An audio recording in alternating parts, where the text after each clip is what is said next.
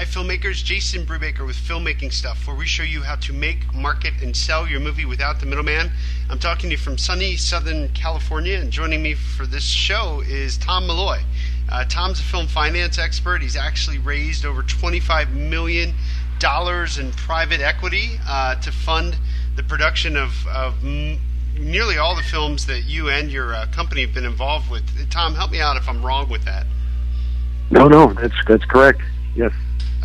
You know, what's funny, you and I have been working together for years and sharing what we know about film finance. Actually, it's mostly you sharing what you know and me asking you a lot of questions. And we put together that film finance guide a while back. Yeah. And you know, and it occurred to me that I've never had you on my show.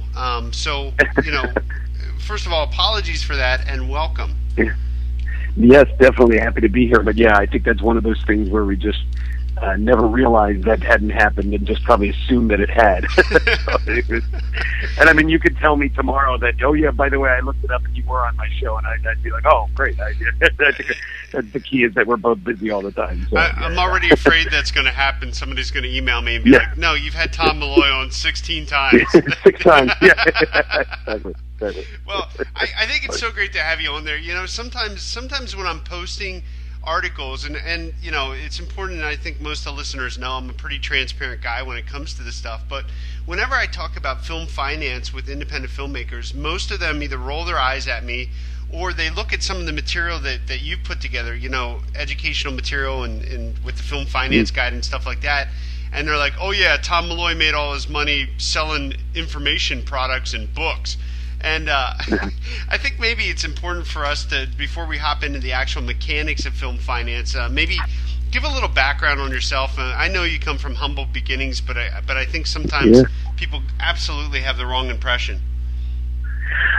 Well, yeah, I mean, you know, it's the key is I started as an actor, and you know, when it's kind of, you know, I had an early on role that was an independent film shot in the streets of Brooklyn, and when we got Oliver Stone to produce it, it was in theaters.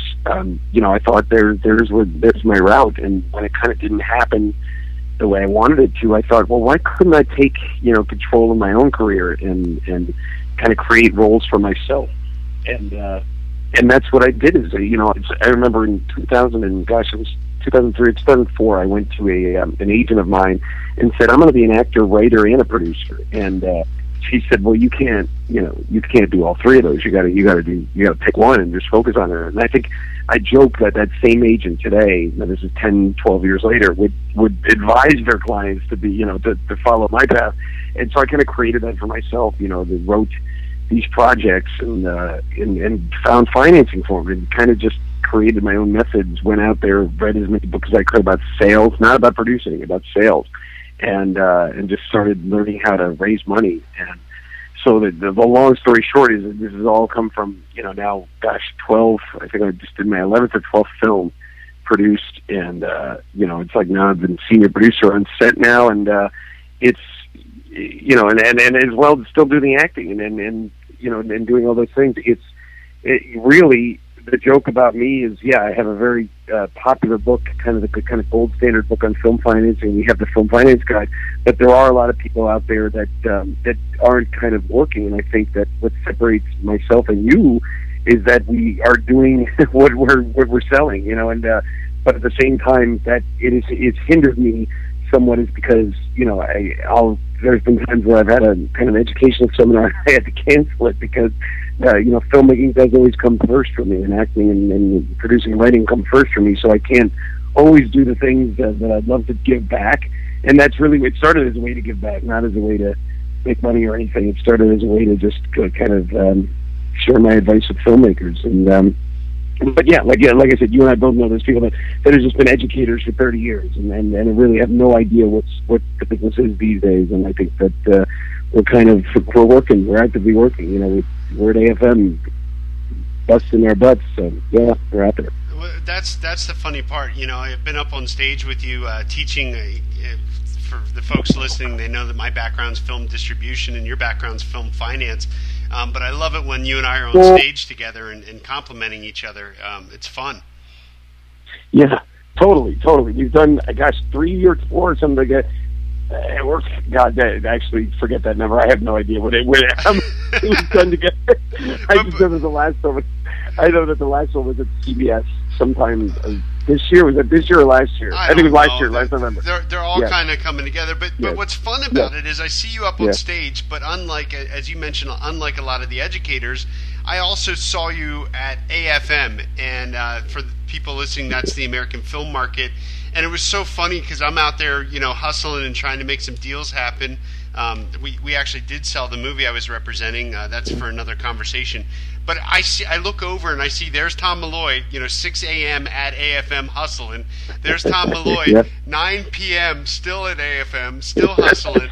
I mean, you bust your butt. So, I guess that's kind of a long-winded introduction to say, Tom Malloy's not just a guy who teaches film finance, but he's actually a guy that's out there raising money and producing movies, and you figured out a way, and the listeners of this show know, I'm big into entrepreneurial filmmaking, and you are the quintessential entrepreneurial filmmaker. I mean, the fact that you can go out there, build reputations, build relationships with your good reputation with high net worth individuals, and actually get them to sign a check is phenomenal. So let's get into the mechanics. I think you and I have talked enough about how great we are.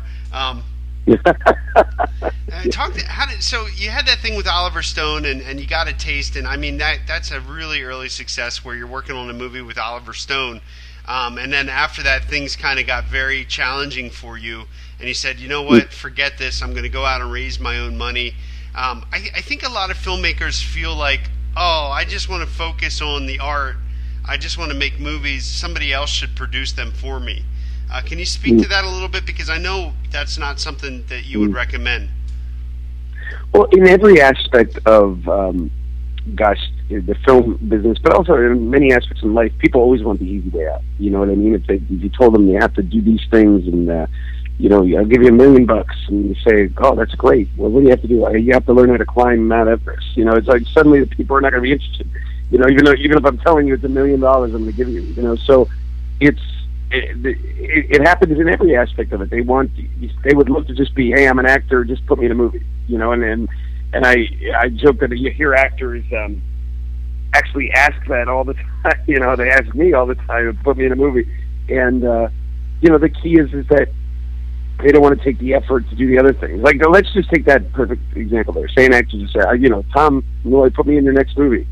Well, what am I talking about with effort there? Well, I'm talking about effort maybe to get a social media fan base, to get a following, to build a resume up, to have some, produce a short film that wins some awards, and that entails the production of the short film, but then also submitting it to all these film festivals and getting the film festivals, winning awards. So that's the work that it takes. And then when you come to me and say, put me in a film, and by the way, I have 600,000 Twitter followers, and I have this famous YouTube channel, and I also have this, and here's where I worked with this actor, and so and so. Okay, now you put the effort in to where me putting you in a film is a smart move for me. So anytime you're asking for something, you gotta offer value. So I guess at the end of the day, what I'm saying is that people want the easy way out, and you really have to work in this. I honestly believe that when I'm just an artist means they want the easy way out. It doesn't mean they're working 24 hours a day on their art and their craft. It means they just don't want to do the hard stuff. Yeah, I think that's a lesson that all of us have had to learn, and I think. The other lesson is there's no such thing as fully making it in this industry. It sure seems like, especially watching a guy like you've raised, millions and millions of dollars, and yet you're still out there hustling as if you just started yesterday. And that's admirable. Thank you. But it's like, look, obviously everybody wants to go bigger and want to be, a household name and things like that. But even on a household name, Clint Eastwood has problems raising money for all his films. I mean, him talking stories about Gran Torino having to beg to get money and borrow and steal and things like that. And it's Clint Eastwood. You have to go by that time. They're just greenlighting projects like they're BS, but it's so not true. There's projects that Leonardo DiCaprio wants to do that he cannot get going because the studios are going, no, that doesn't make sense. For us to do this, it's like, so there's that struggle is always there, but just note that those guys are still fighting a good fight, and they'll continue to do it. I want to in our short time together, I want to give, especially if it's a newbie filmmaker that has the entrepreneurial spirit, but they just don't know how to get started.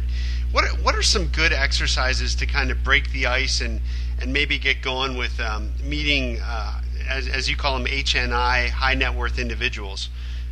What's some thoughts on how to start building those relationships?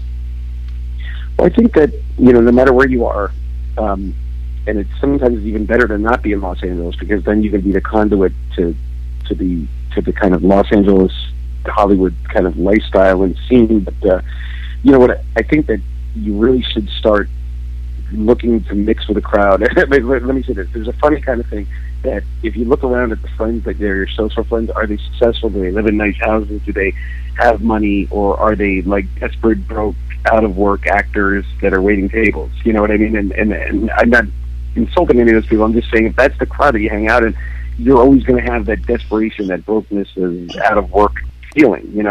And I felt that once you started hanging out with people that were successful, that had done well, that were higher net worth individuals, maybe not spectacular, but had money, you start to elevate yourself. You start to believe those things, and through kind of law of attraction, it starts to happen to you as well. But I will say that in your local communities, you should start. There's always social gatherings and things, and associations that have people that have money, and you should really start getting involved with them and just start mingling and just kind of accept that you need to be in that lifestyle, in that space. I mean, a perfect funny example was that I was in a baby shower for it was a relative of the family, let's put it that way, and they were kind of a lot of blue collar people, and at a certain level of income, and that was their level that they kind of associated with, and the people that they could quote unquote kind of talk to.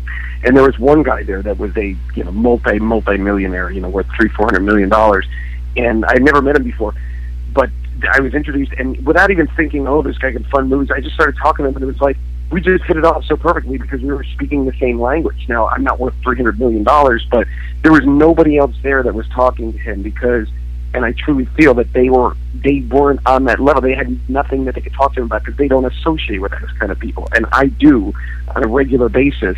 And so it was very simple for me to talk to him, and I enjoyed talking to him. And I never reached out to him for any investment. He's never invested in any moves. It was just a little friendship, and that was it. It's like that's. Him and his wife were so sweet, and that was the end of the day. And I really think that's because those are the people that I mingle with on a regular basis.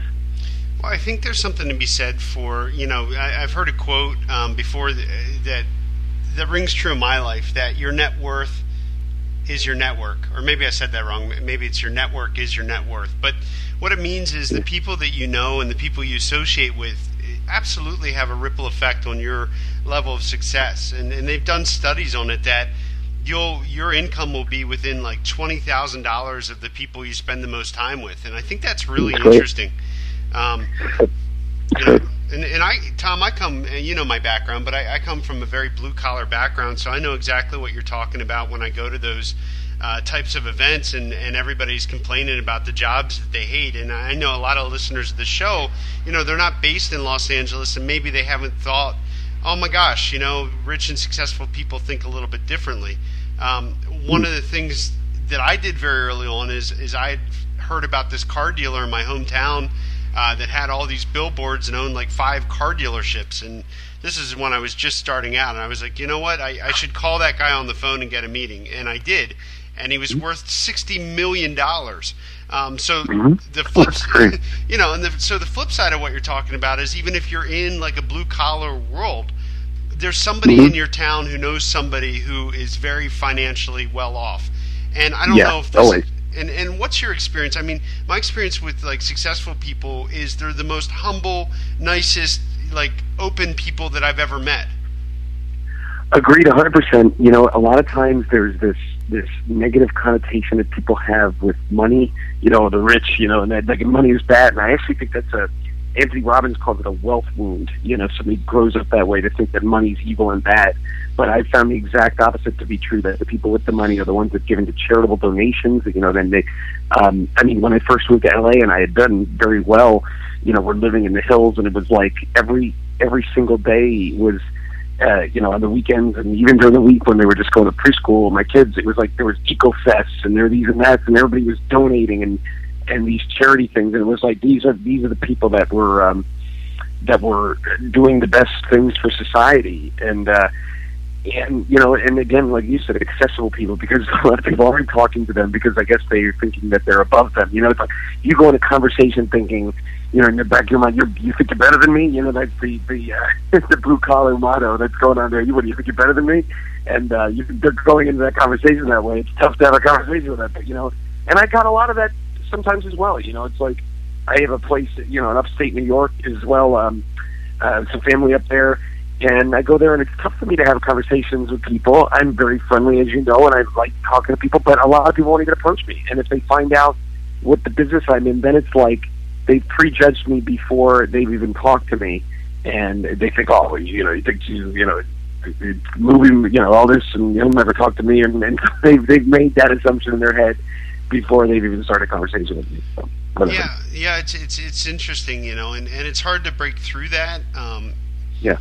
With certain folks, and I know, when I was an independent filmmaker in my mind, long before I went to New York or Los Angeles, I'm stuck in my hometown in Pennsylvania, and you're trying to have a conversation with people about your goals and aspirations, and everybody thinks you're crazy, and so they think that's unattainable. Yeah.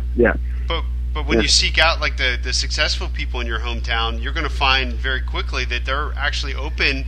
And they want to help you, and they'll probably open up their Rolodex if you make a good impression, and say, "Well, you need to meet my friend, Sam or Charlie or so and so." Yep. And and at that point, you start to become, it's sort of like your entree into the club. Which is, exactly. And and I know our time's limited, Tom. You and I could talk all day about this, but I think. There's something that you talk a lot about, insanity, in the Film Finance Guide. And for those of you listening, Tom and I put together the Film Finance Guide. You can find it at filmfinanceguide.com. But talk to us a little bit about what is it that you say, insanity versus, I'm so sorry, but it has to do with risk versus reward. And sure.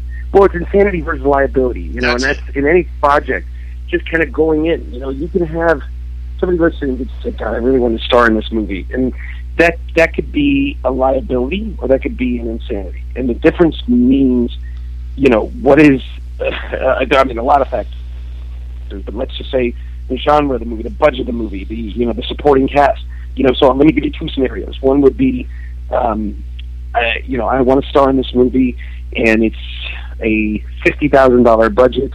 And there's some good roles for supporting characters. We have some some money allocated for some good supporting roles, and it's a really cool genre and it's a great role for me. And so we can get some semi names in the supporting roles. All of that you become a liability, and it's not a bad thing. It's just that you got to sell the film based on your name. But you have the other names, you have all the backups. And insanity would be take that same exact thing and make it a $5 million movie. You know what I mean? Like, then that's insanity, because it's like there's no way you're going to sell this $5 million movie with you in it, with no other names, and these D-list names or something like that. It's just not going to happen. So, and you can go down with any aspect of your film and define which is insanity, which is liability. And I will say that movies with insanity, they almost never, if not never, get made. You know what I mean? And movies with liabilities can get made. You just have to know how to attack the liability and defend it and prove why the investment is still viable. I mean, let me give one piece of advice, because I know, like I said, we're always cutting things short and always trying to run, and I'm always doing 50 billion things. The best way to get your film going is to improve the project. That's the number one way. That's the way that took me years to discover, and it sounds so simple, but it's everything. Always improve the project to where, again, like I said before, with the situation with the actor coming to me and asking me to put them in the film, they're not asking me; they're giving me value. Then I'm going to cast them.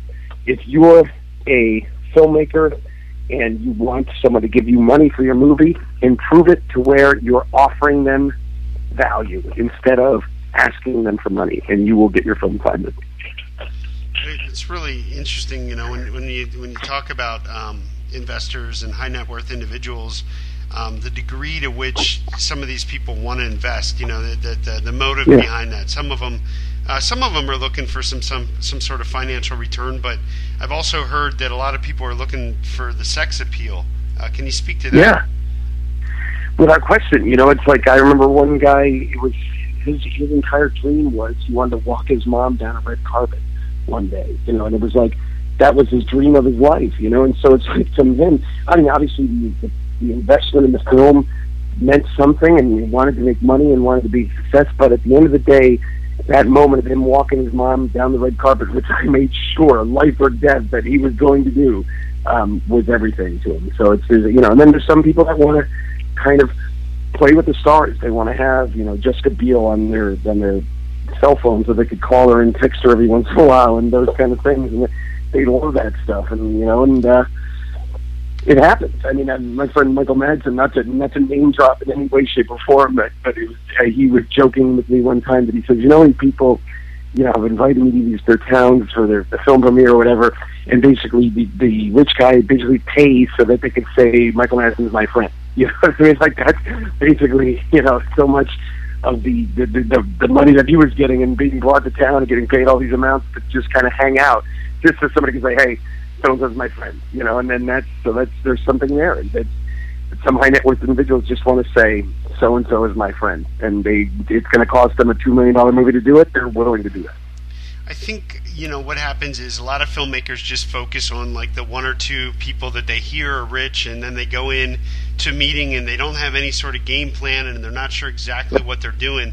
And they ruin their opportunity to build those relationships to actually find out what the person wants. Because they're not prepared. Exactly. How do you How do you prepare? Well, that's a longer kind of explanation. I know we cover a lot of that in the Film Finance Guide, but yeah.